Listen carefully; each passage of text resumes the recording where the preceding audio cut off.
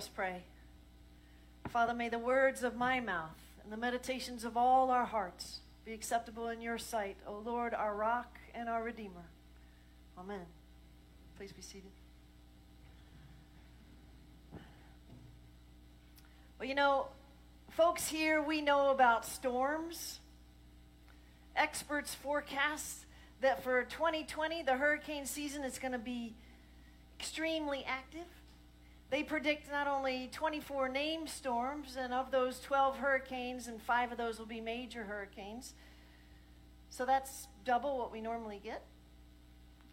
Plus, we know about other kinds of storms that flare up in our lives as well.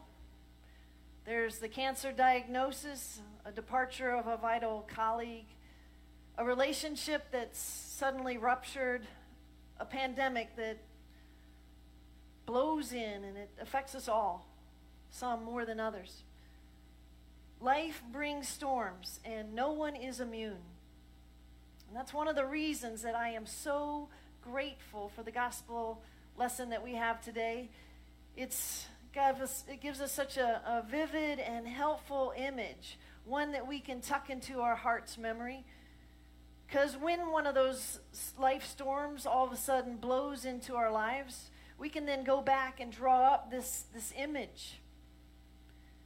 And we can remember that Jesus walked on the water. He came to us out of nowhere through a storm just when we needed him most.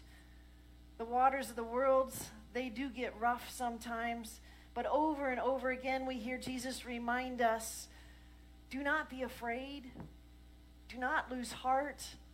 It is I, ego eimi, God, I am with you. Even Jesus' name, Yeshua, it means to deliver or to rescue. And there's real power and comfort in that name. And I know that sometimes when I'm in trouble, just to say his name, Jesus, sort of gives me a calm. But in my experience, really more often than not, I found that Jesus delivers and rescues me not in the form of some ghostly apparition that crosses across the sea of my despair, but normally he shows up in the form of one of you. Many have heard the joke about the guy who's in the flood. You know, this man, he's trapped in his house and he's praying to God that he would rescue him, sort of imagining that God would reach down his big arm and pull him out of this flood. And so as the waters rose, a neighbor came by and urges him to get in his pickup truck. And he says, oh no, I have faith that the Lord will rescue me. And so the waters continue to rise. And so one of his friends swings by in a motorboat and he says, get in. And he's like, oh no, I know that the Lord will rescue me. And then forced to his roof from these rising waters, the police helicopter swings by. And, well, you know how the story goes. He eventually drowns, and when he gets to heaven, he asks that big why question. He says, Lord, why didn't you rescue me? To which God says, Oi, I sent you a pickup truck, a motorboat, a helicopter. You refused them all. What else could I do? So, and I know that that's kind of funny, but it's profoundly telling, I believe, in how God works.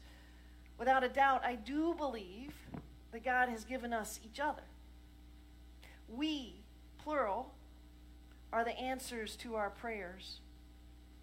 We often think that we are so self-sufficient, but there comes a time when we will rely on the mercy and the grace of others to selflessly come up alongside of us, not necessarily seeing themselves as rescuers, but perhaps our most meaningful moments were those transitional periods in life when allies of all types came alongside of us, giving us the courage to finally, maybe like Peter, throw our leg over the side of the boat and take that necessary next step.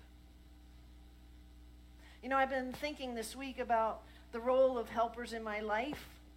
Looking back, it becomes evident to me that there were so many pivotal moments in my life where my future really could have gone in a different direction had it not been for just one other person who cared, who was there to give me courage and affirmation, sometimes resources.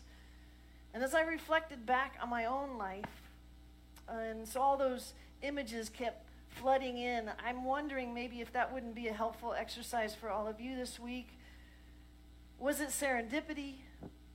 Or was it truly God's hand at work in our lives through others? And one of those instances which I delighted to recall was my first day of second grade when I was at West Point Elementary School. And I received grace upon grace from a teacher's wisdom. You know, I had arrived in mid-year, so I walk in the classroom, everybody's there, and the teacher introduces me, and then she told me that, Mary McLean, you are going to be Susan's sponsor, and you live next to each other, so you walk her home today. You know, like I have some special needs child. But honestly, I don't know. After a while, we were dubbed Salt and Pepper. For the next 2.5 years, we were always together. Mary became my best friend. You know, we couldn't have been more different. I would have never picked her as my friend. She was reading Shakespeare in 2nd and 3rd grade and called her dog Beowulf, and I was loving to be in the rock fort and dominating at Foursquare.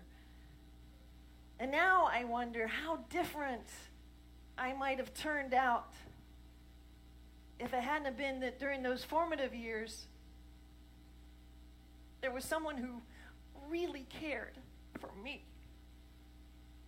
You know, when I cried, she cried. We knew each other's secrets, and we defended each other. And thanks be to God that my first best friend, Mary, she just recently came out of ICU, and she has survived the storm of coronavirus. All of us need allies willing to throw themselves between us and trouble. And I think of my sponsors at West Point. You know, when I was a cadet, Colonel and Mrs. Wheeler were there. And at one point, they had to go to bat for me with the commandant and cadets because for some reason they needed to move me out of my company. And it would have broken up the Gator girls. We were fast friends then and we're fast friends now. And they prevented that from happening. You know, the sense of coming alongside each other, it happens on all sorts of levels. It happens for nations, like in World War II. We defeated Nazism because we had allies. In our faith development, we recognize the benefits of children being given an adult ally at baptism. We call them godparents.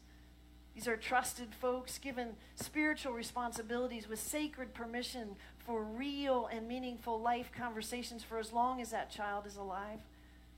And several years ago, we had even encouraged families to informally adopt a great godparent. You know, in the McGurks, they had clicked with George Milner, and so they started to intentionally do little things together. Sometimes the McGurks would invite George over for dinner, and every time, George would bring each of them a little gift, even their dog. And so when it came time for Declan McGurk to choose his confirmation sponsor, he chose George, a relationship of support and love and shared wisdom that was already in place because they had those times even on Wednesday suppers. And I'm not sure exactly who helped who, but when it came time for George's last days, the McGurks were there. They were communicating his status to his children who lived in Texas. They were there reading the daily office at his bedside and holding his hands. And on those last days, just surrounding him in love, so that as George walked those last final steps through the storm, he entered the land of light with joy, sees his Lord face to face. We all need each other. The body of Christ, in whom we live and move and have our being. This is this community's sacred vessel that must be nurtured and protected and befriended. How different our lives would be if we hadn't received all the many graces that we offer one another to be a part of Christ's body that's diverse in age and ideas, and yet bound together by this loving, living life web, a bond that ushers us further along in faith. And one of the members who heard Christ's call to step out of the boat and to come along towards him, walking on water, is definitely our youth minister over these past 4 years, Kate McGurk. And Kate was a former teacher and a mom, and she was willing to just step out of her comfort zone and try to rebuild a community of teens so that they could grow in faith. There was this gap between Vanessa Riudi, the former and beloved youth minister, and Kate was able to do what we had only hoped would happen, was to really bring these teens together. And when we needed a youth minister, more than anything, Kate kept her eyes on Jesus. And across these last several years, we've all experienced ministry moments because she touched so many hearts. Together, she and adult allies and our teams, they formed a safe place for real friendships where differences were celebrated and folded into real life. And with Kate at the helm, our teens over time, they began to know at a deep place that they were loved and they were able to practice living in community. They had lock-ins and private midnight masses. They learned about sacraments. They lived sacramentally. They talked through tough subjects like suicide with Dr. Winslet as their guide. They practiced serving food for the homeless during Lent. And then they were going out each summer on those mission trips to share and discover their gifts on how they might give them to the world. Our 8 teens that just graduated from high school and they're now headed off to college, some of them are already there, they're grounded in their faith. Better than most.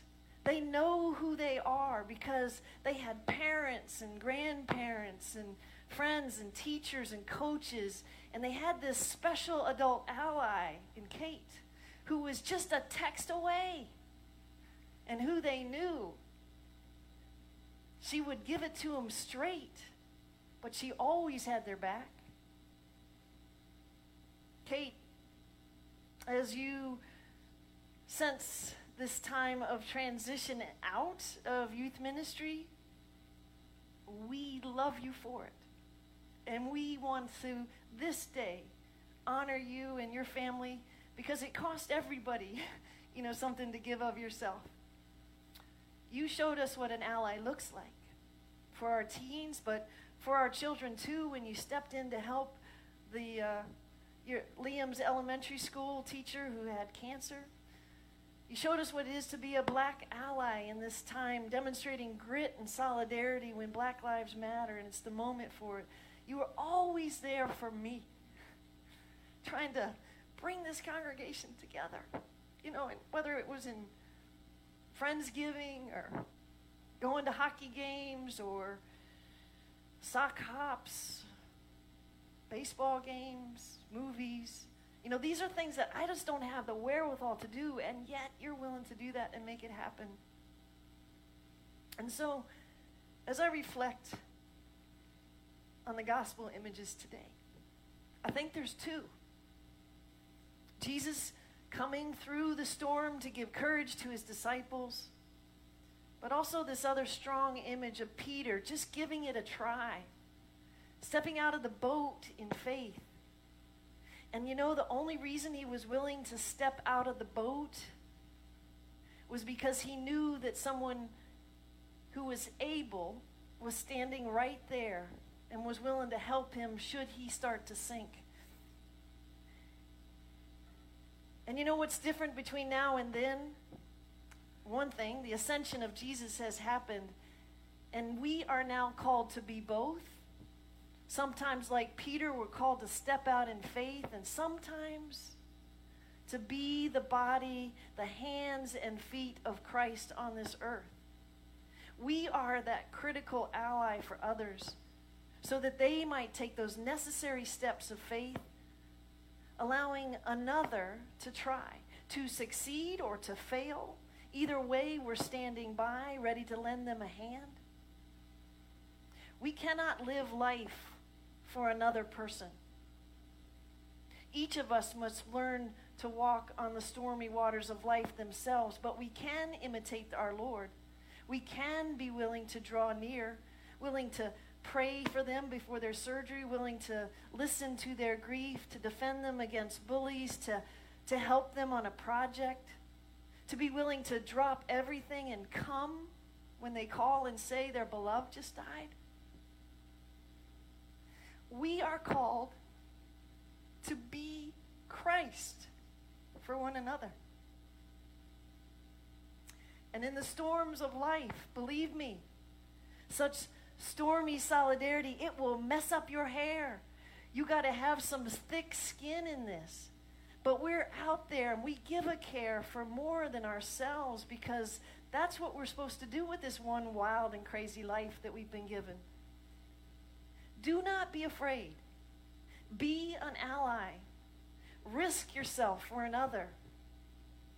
Heck, Jesus keeps telling us, fear not, it is I. I am with you.